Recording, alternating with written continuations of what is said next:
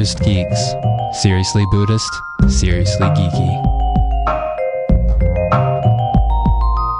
Episode 107, Joseph Goldstein on the benefits of long-term practice.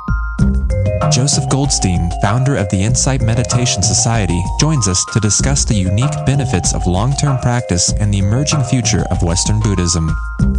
This is part one of a two-part series. Buddhist Geeks is supported largely by the generosity of our listeners. If you like what we're doing, please consider making a one-time or a small recurring donation by visiting buddhadharma20.com/donate.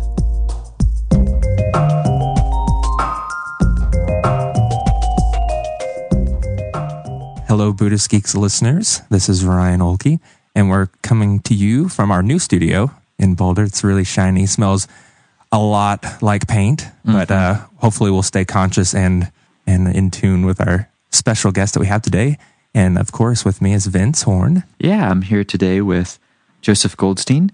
Little introductions needed for some Buddhist geeks out there, but I'll say a little bit for those that may not have heard of Joseph. He's one of the founding members of the Insight Meditation Society in Barre, Massachusetts, and he's one of the original founders of the Insight Meditation movement, along with Sharon Salzberg and Jack Kornfield and some others. Today we're going to be talking with Joseph about long-term practice.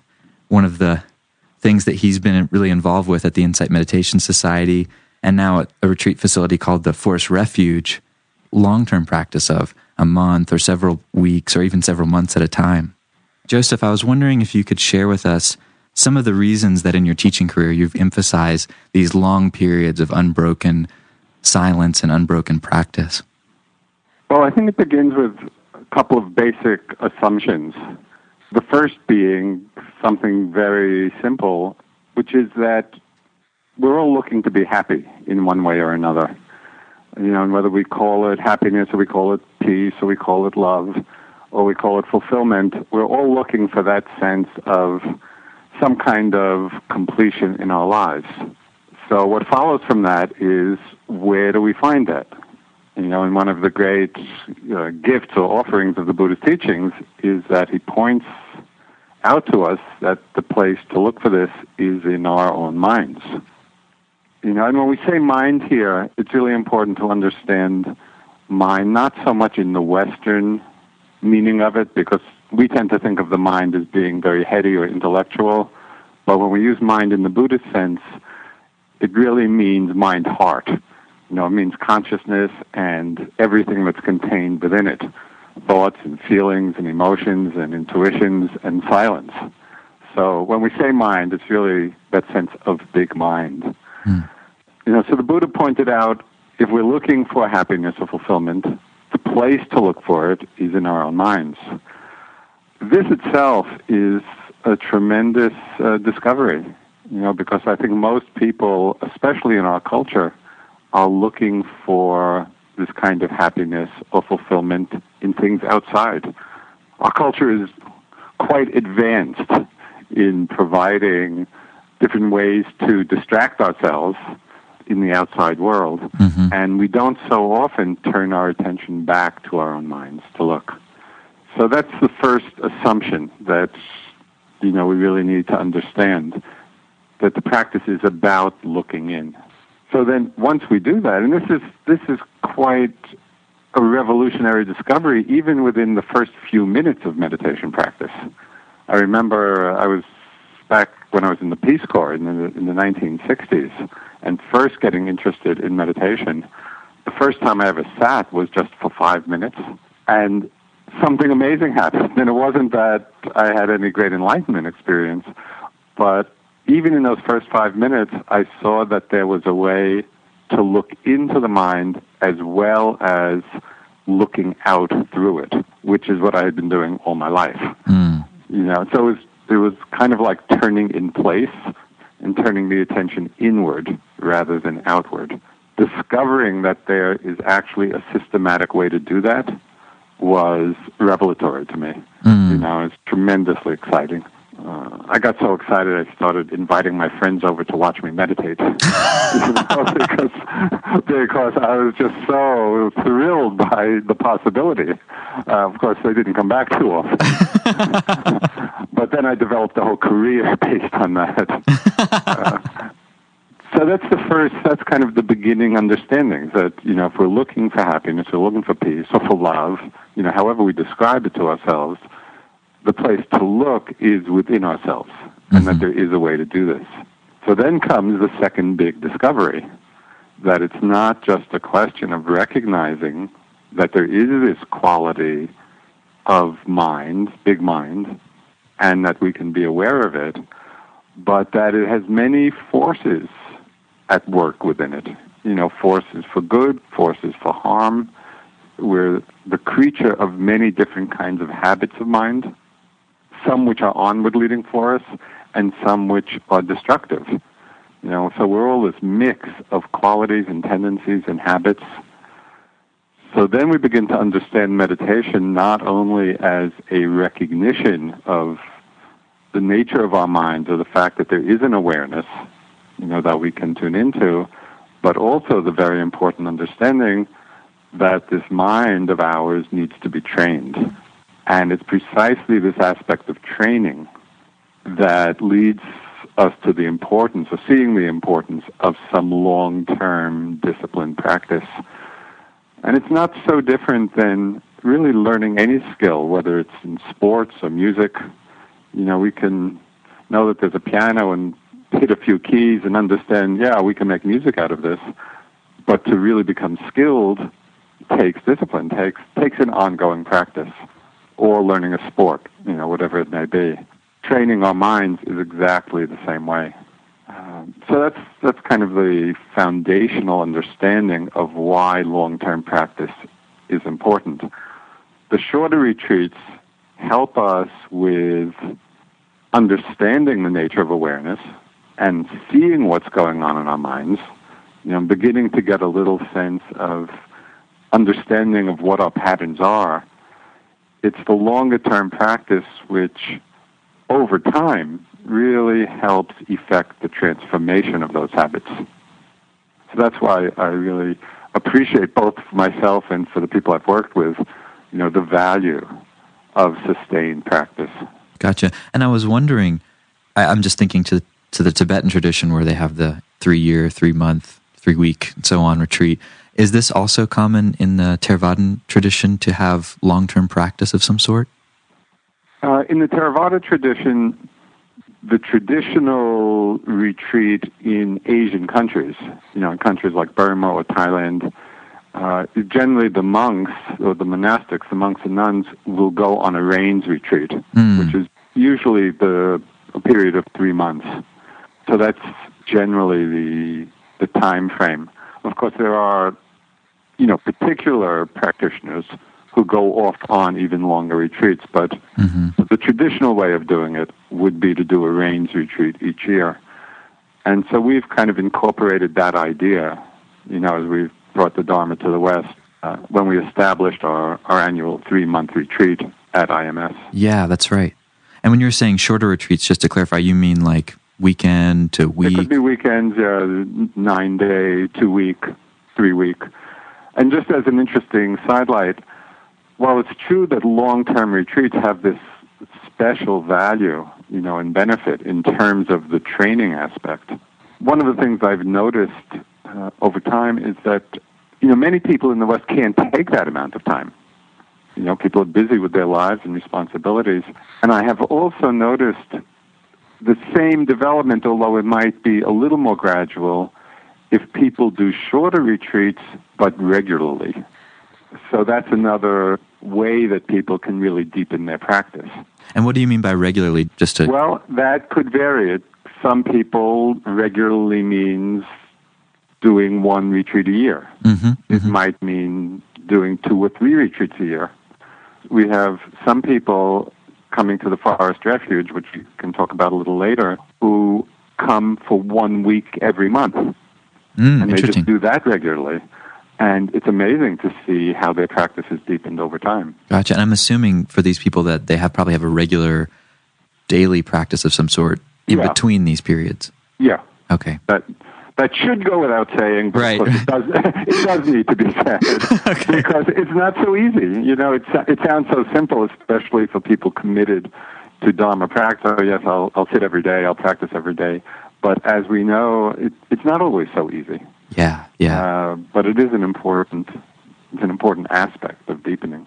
And you just mentioned the Forest Refuge, which on my first retreat, which was actually with you and a couple other teachers at IMS, you had just come out of a 6-week retreat with U Pandita and the opening of the Forest Refuge. And I was really excited to hear about this long-term retreat facility that you helped create that was about self-guided practice and about taking anywhere from a week to maybe even up to a year to practice intensively. And I was wondering if you could say a little bit about the Forest Refuge and your vision behind it and how it operates now here in the world. Well, we first sort of envisioned this facility, the Forest Refuge. It was back in the late 90s, and at that time, there was just a tremendous growing interest in Dharma practice and in meditation. The courses were full and long wait lists, and as an organization, IMS was trying to figure out, well, what do we do now? How do we respond to this growing interest in the teachings? We had a weekend meeting, bringing together all the stakeholders in the organization, and we were just bouncing around different ideas. Do we make the retreat center bigger and hold bigger retreats, offer different kind of courses? And in the course of that discussion, what rose to the top, out of all the different views and opinions, was the felt need for a place where people could undertake undisturbed long-term practice. And this very much resonated with my own practice experience in India. When I first went to India, this was after I had been in the Peace Corps in Thailand, then I went to India to practice. This was in the mid-'60s. There were no meditation courses. I just met my teacher, my first teacher, Munindraji, in Bodh Gaya, and I was going to see my teacher once a day or maybe once every few days when he was in town. But other than that, I was on my own. And I was following my own schedule of just sitting and walking through the day. And I found that I really loved that way of practice. So when we were creating this vision of the Forest Refuge and a place for people to do longer-term practice, I harkened back to those years and realized how much I loved that style of practice. Right. And so we created a facility that's, very beautiful and conducive for people to be in nature and be in silence, where they have the support of some teacher interviews and a couple of talks a week. But other than that, there's no schedule there, and people just settle into their own rhythm. There are no bells going on and no group movements from sitting to walking, and it's very conducive to people finding their own rhythm in practice. So in that way, I think it fulfills really a great need. I think it would be important to say that it does require a certain level of experience in practice, a certain level of maturity in practice, to have that kind of self-reliance. And so for people beginning, I think the structure of a retreat is much more important because it's very supportive. Where teachers are there all the time and there are group sittings and walking periods and a set schedule. This way of practice at the Forest Refuge is really for people who have done the former for several years, perhaps, and then want to move on to a more self-reliant kind of practice. Gotcha. So there's some sort of development between the more need for structure and then the kind of dropping away of that structure. Yeah. And sometimes people go back and forth. People find benefit in both, and they'll do some time at the Forest Refuge and then come back to a more structured retreat. So it can work that way as well. Gotcha. And I think you've touched on this, but we were kind of wondering, in the Insight tradition as a whole, what other kinds of functions or purposes that the Forest Refuge is now serving that maybe weren't being met before? I mean, one I'm thinking of is obviously you had done an annual 3-month retreat, but there wasn't really an opportunity to do anything longer than that. I'm guessing that's one. We have had people come for longer than the 3 months, for 4 months, 6 months, even several people have been there for a year at a time. So it provides that possibility. Another aspect that it's serving that has been really wonderful to see is that it's a very perfect venue for inviting some of the Asian masters to come and teach for extended times. And that's really been wonderful. We've had many of the great Theravada teachers, particularly from Burma, since that's the tradition I'm most familiar with, come and teach there for 2, 3, 4 months at a time. What kind of teachers? Like some of the examples? Well, Sayadaw U Pandita, who was one of my early teachers, has been there, and Paul Oak Sayadaw, who's another Burmese master who was just there for 4 months, who was teaching quite a different style of practice, developing the jhanas first and then deepening insight based on the jhanas or absorptions. We've had a Vietnamese teacher, Venerable Kipapano, different teachers. I noticed that they tend to come in the summer too. Is that because Burma's so hot? I think the winters would be a little hard for that. The New England winters. It's about 10 degrees out right now. Yeah. So, that makes sense. For us, though, for Westerners, actually, I love being on retreat in the winter. It's kind of the equivalent in a way of the Rains retreat because it's a very inward time here in New England. And it's easy to settle inside and go inward. In fact, I'm just about to start a 7-week retreat myself. Oh, nice. Are you doing that at the Forest Refuge? I'm actually be doing it at home. Oh, cool. As a glowing reference for the Forest Refuge, I've been there a couple times, and especially in the winters, like you're saying, and it's just such an amazing place to practice. And I'd definitely encourage anyone listening who's interested in exploring that kind of practice and feels ready for it, that's a great place to do it. And the teachers are fantastic as well. Yeah. Great. So moving on to a slightly different topic, just wanted to point out that you've had a tremendous influence over the development of what we're calling the insight meditation tradition now, which I'm sure in the beginning there was no such thing. But I was wanting to ask, since you've had such a big influence over how it's developed, if you had any sense of how it might evolve in the coming years, given what's come in the past 30 so years. I know that's a big question, but... Right. It is a little hard to predict. Yes. But I guess I basically see 2 main strands unfolding. And I think this is true not only within the Vipassana or insight way of practice, but in most traditions, spiritual traditions. I think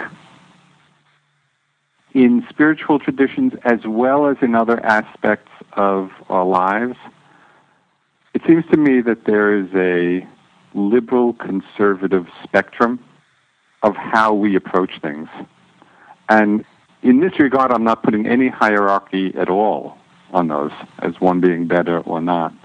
It's just a different way of approach. And so, for example, in the spiritual context, I think a conservative approach would be to stay quite closely within the boundaries of one tradition, of one lineage, perhaps even one teacher, and really deepening the practice in that way. On the liberal side of the spectrum, it might be a little more eclectic in the sense that people are drawing from different traditions based on a foundation of going deep in one, but then being open to influences from other traditions. And I spoke a lot about in recent books, One Dharma, because I saw in the West that there were these 2 approaches and that they were both important, but that the more liberal approach of synthesizing different aspects of different traditions seemed to me something unique in terms of what was happening with Buddhism in the West.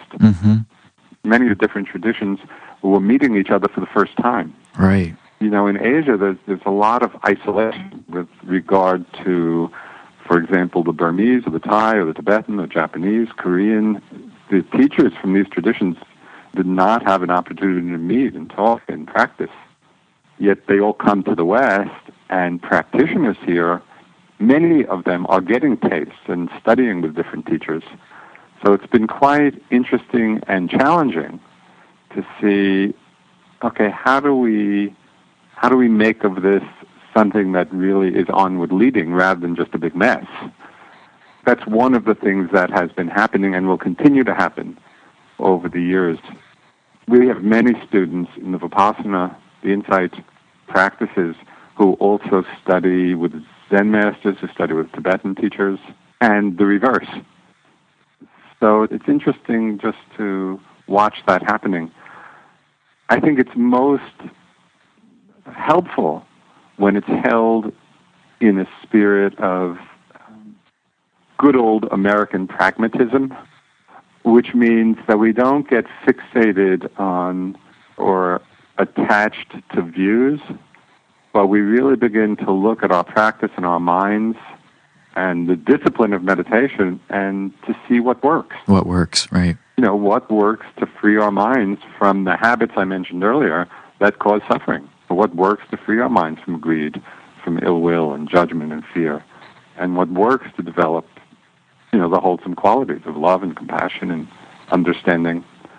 And when I saw that the teachings were not so much expressions of metaphysical truths, but that they were really skillful means to liberate the mind, then it became much easier to hold differences of approach in a greater context of unity. If we hold them as metaphysical absolute truths, then differences of expression become sources of conflict.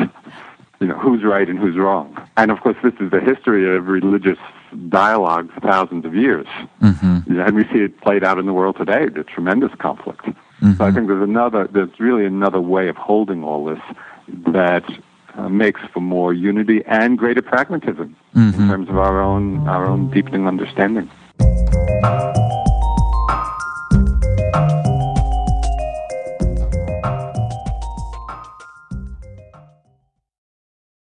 Join us for the 4th Annual Buddhist Geeks Conference, hosted in partnership with Mindful Cyborgs and Shambhala Sun from October 16th through the 19th in beautiful Boulder, Colorado. This year's conference will be exploring the convergence of Buddhism with modern culture and technology through informative keynote presentations, idea-packed TED-style talks, self-organizing community dialogues, and contemplative workshops and practice periods. This year's list of presenters includes the world's most quantified man, Chris Dancy, abbot of the Village Zendo in New York City, Roshi Pat Enkyo O'Hara, and pragmatic Dharma provocateur Daniel Ingram, as well as many others. For more information and to register, visit buddhistgeeks.com/conference. After nearly a year in private beta, the Buddhist Geeks Network is now open for any independent practitioners who want to engage in interdependent practice. You can find out more about the Buddhist Geeks Network by visiting buddhistgeeks.network. And if you'd like to join the community and join us in regular social meditation practice or other events that we host there in the network, all freely offered, you're very welcome to do so, again, by visiting buddhistgeeks.network. Love to see you there.